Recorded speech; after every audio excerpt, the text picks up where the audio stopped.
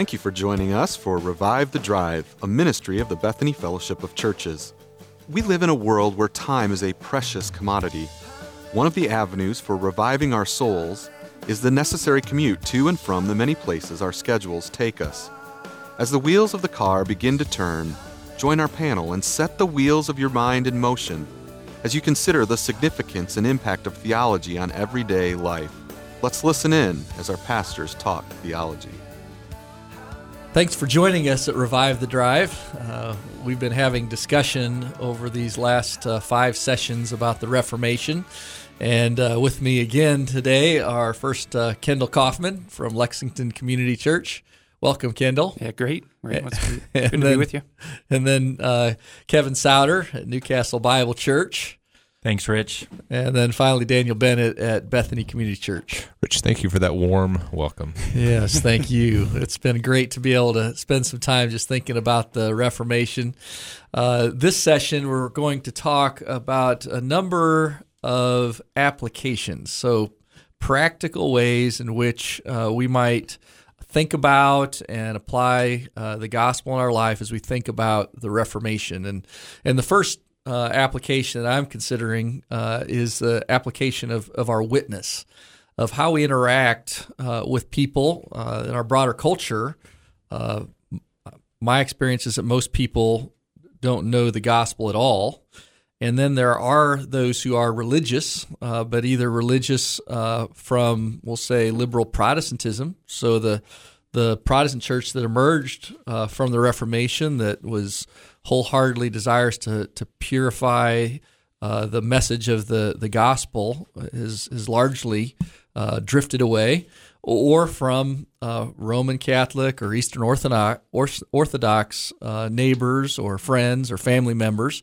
So let's talk together about our witness, about the way that we interact and share the gospel with those in our broader culture who either don't know the gospel at all or have it confused as a result of false teaching. Wouldn't we start by just repeating the way Luther did it?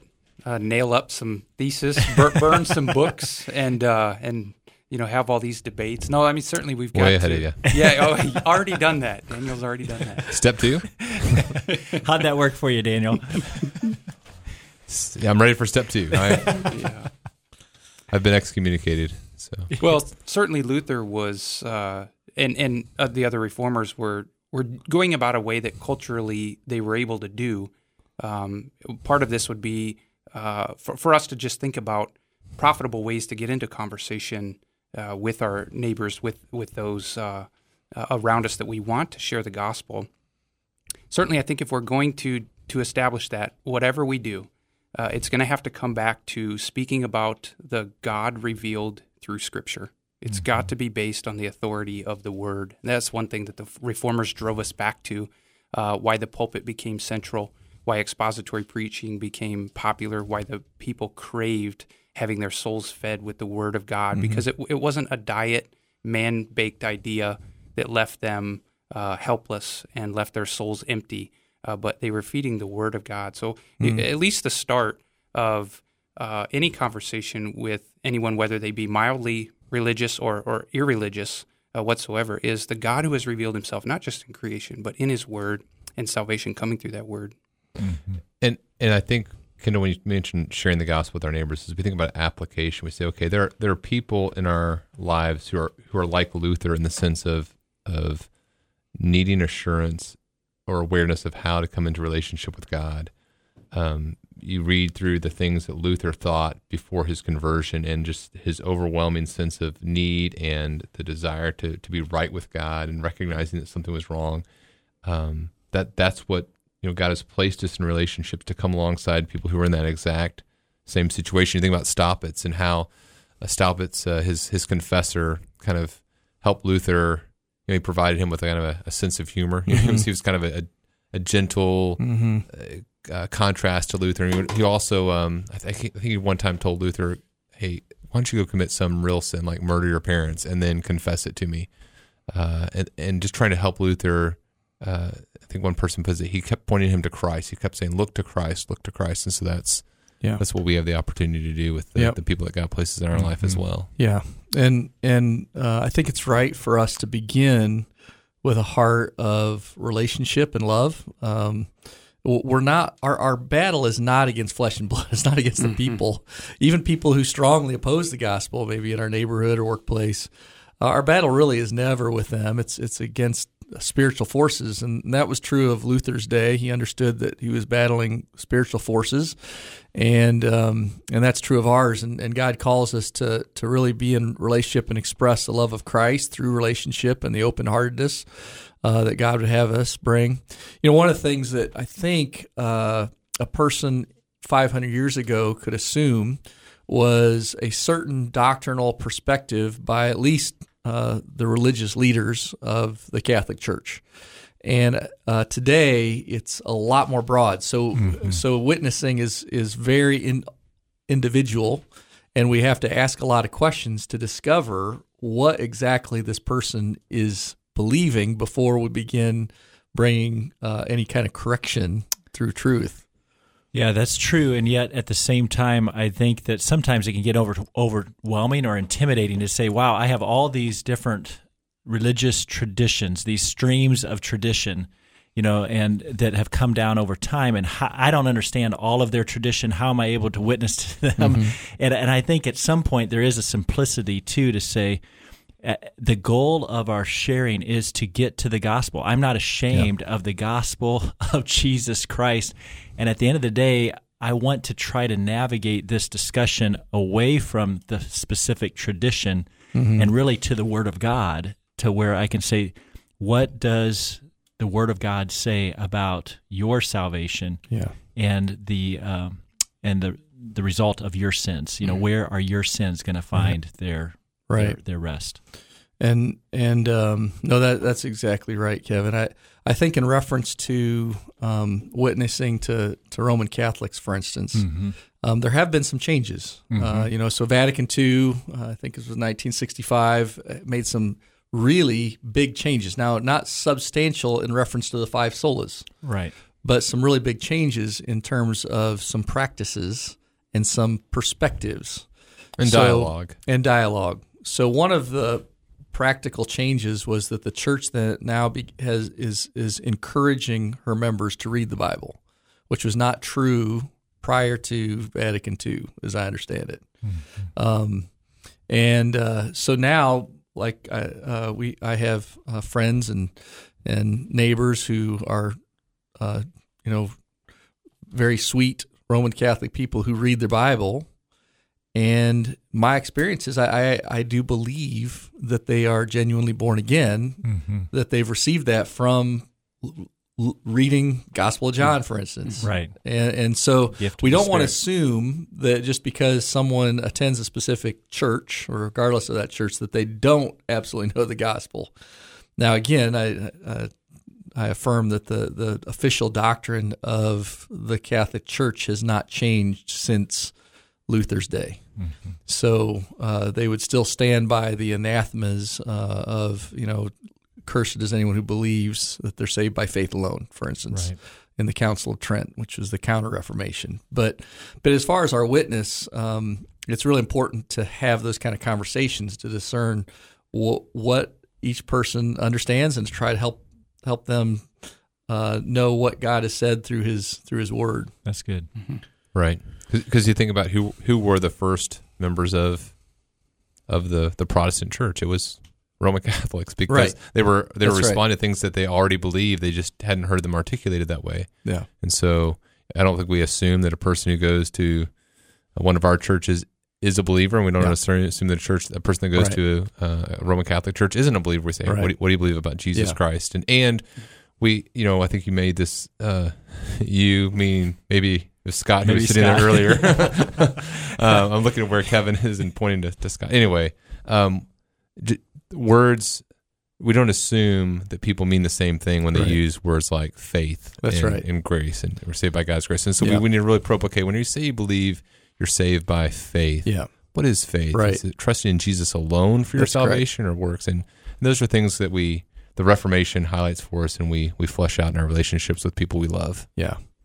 And again, I think we need to say as well that being part of a gospel-believing church doesn't make you a gospel believer, that there are many, for instance, Roman Catholic friends who understand the gospel a lot better than some of the Baptist friends I have, for instance. Right.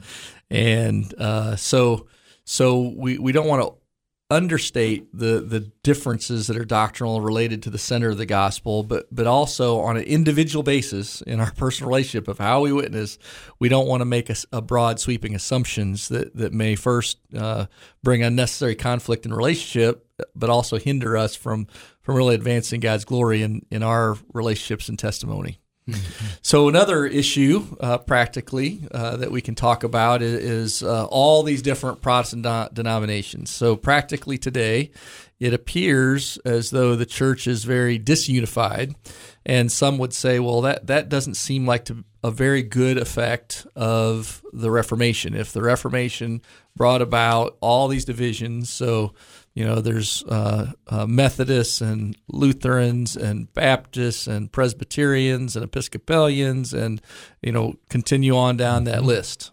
How do we relate to others in the body of Christ? What practically is a right perspective in regard to our relationships within those who believe in the gospel, and yet come from very different traditions? Mm-hmm.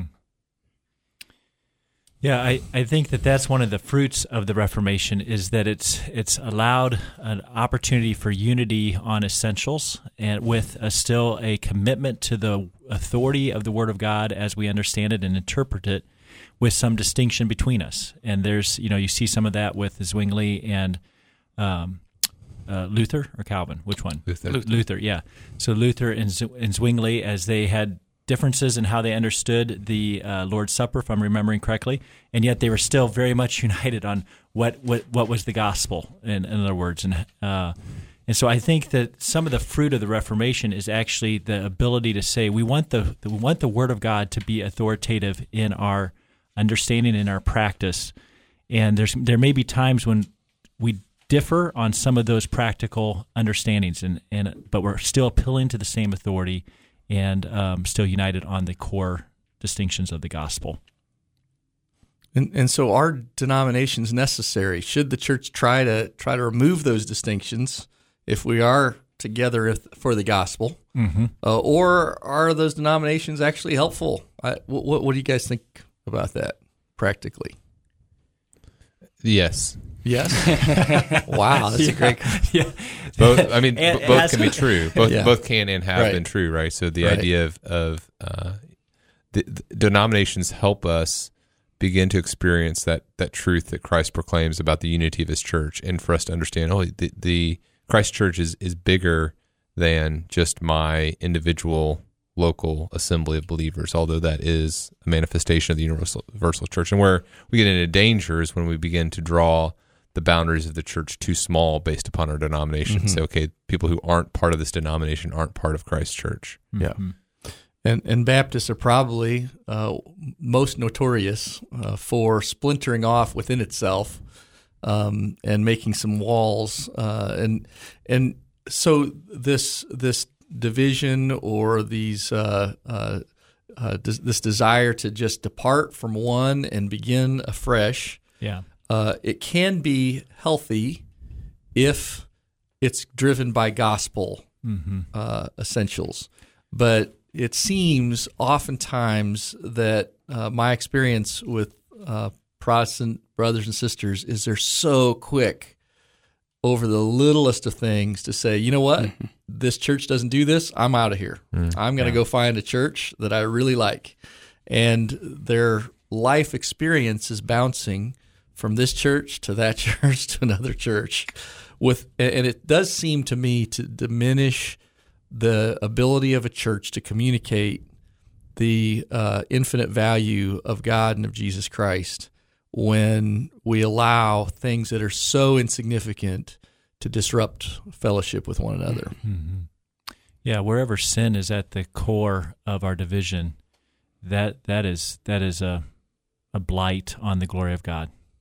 that's wrong. Yeah. And we should repent of that. But the 1 Corinthians 11:19 says that there must needs be factions among you, in order that those who are genuine might be approved. I think part of God's design throughout history, in a way that's mysterious to us through His providence, is He brings conflict, He brings discussions to His people, where we have to decide, is Christ and His Word going to be the authority only, or is my tradition going to be my authority? And we're constantly making those choices between Christ and culture.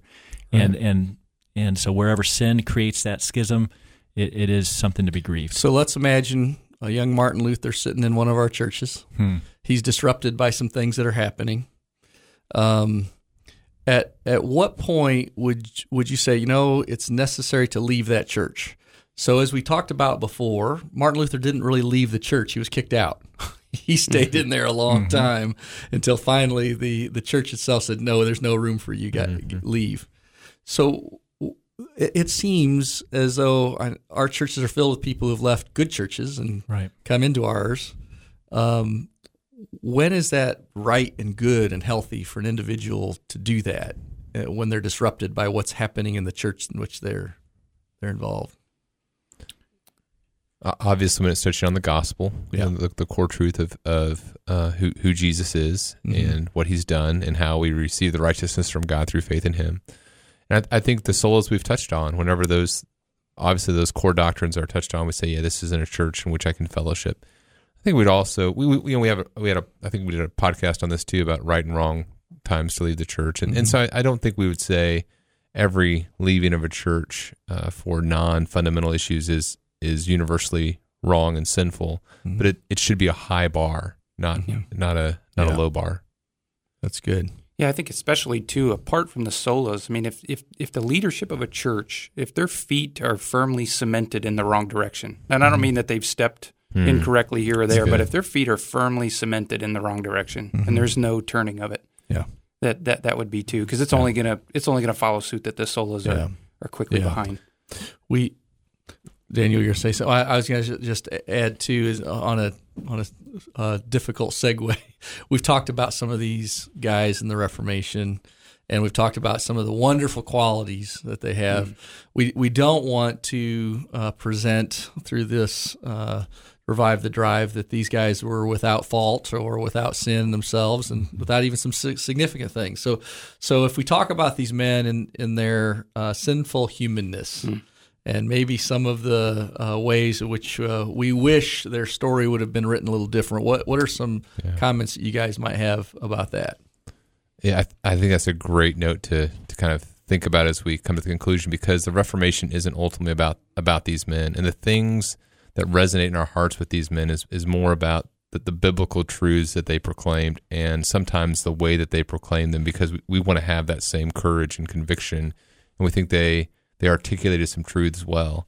At the same time, we see their flaws. We see Luther said, very anti-Semitic things at times. We see the way that he handled the peasants' revolt. We see, Calvin and some of the things that he did with Servetus. And so, and here's we talked about this off mic too. The funny thing is, some of these reformers wouldn't acknowledge us as Christians even, because of the theological convictions we have about things like baptism. And so at the end of the day, they're only men, and the things we celebrate in them are the biblical truths they help us see. Isn't it fascinating that even in Genesis, you see God's design for His people working through men with feet of clay? So you have Jacob, and you have Abraham, and you have all of these sinners that God chooses to use for His glory in His grand design of history, starting in Genesis all the way through to Peter. Here's Peter and the disciples, and he's not selecting the best, and He's not selecting the perfect. He's selecting the weak, and He's selecting the fragile, and He's selecting the sinful, and for His glory alone, He's giving grace through Christ for His glory. So I think that's something just to keep in mind for us. We don't idolize or whitewash the Reformation heroes, so to speak, but we recognize that these are men that God used in their day men who are willing to trust him at great personal cost. Yeah. And men that are worth learning from. Yeah. Yeah, I heard Carl Trueman addressing some of the flaws of Luther. I thought he did a really nice job in how he described it. He said, often with great figures, well, it's true with all of us, but when you're talking about great figures that shook some of the foundations of culture and countries, he said their strengths and their weaknesses are functions of the same character trait. So you take a guy like Luther who's headstrong. It allowed him to stand alone at Worms, but it also got him into trouble. And so the risk of some of these figures that we both idolize, but also look at the other side of it, the risk is that someone as great as that, if he's on the wrong side of something, it's going to go horribly wrong. Yeah. And so we do want to keep that into perspective. Yeah. That's good. And ultimately, I think it's important for us to think about our own lives in light of other people of faith who have done great things for God. There are some ways in which we look at chapters of their life and say, I do want to be like that. I want to have that courage. I want to have that faith. I want to have that love for God. I want to have that passion for His glory and for His gospel, that submission to His word. And yet, in those very same lives that have these moments, and this is also true of almost everyone presented in Scripture, to recognize as a warning to our own lives, well, what is there in me that at the end of my life I would look back and say, oh, I wish I could erase that chapter. We can't erase any part of our lives. It is what it's going to be. But we can look forward and say, God, in humility, I want to pursue a life that does not have those chapters that would rob you of glory. I think of that little poem, only one life 'twill soon be past. Only what's done for Christ will last. And we're thankful that God is a God who forgives us. Amen. And yet we don't presume upon that. We want to say, God, I want to run to the end in a way that really honors you so that we can hear, well done, good and faithful servant. Thinking about these reformers make me think about the desire to hear that, both positively through their positive example, but also some things to avoid. Well, thanks for listening to us at Revive the Drive. We trust that the series on the Reformation has sparked your interest. We do plan to produce a 6-sermon series that you can obtain as well at any of the churches that have been represented here. And that's yet forthcoming. I think it'll probably be by the end of November that we'll have that series ready. But we're going to be preaching through the 5 solas of the Reformation, as well as a message about the Reformation in general. So trust you'll enjoy that, and allow this time to be a time where we witness for Christ and where we deepen our love for Him. May God bless you.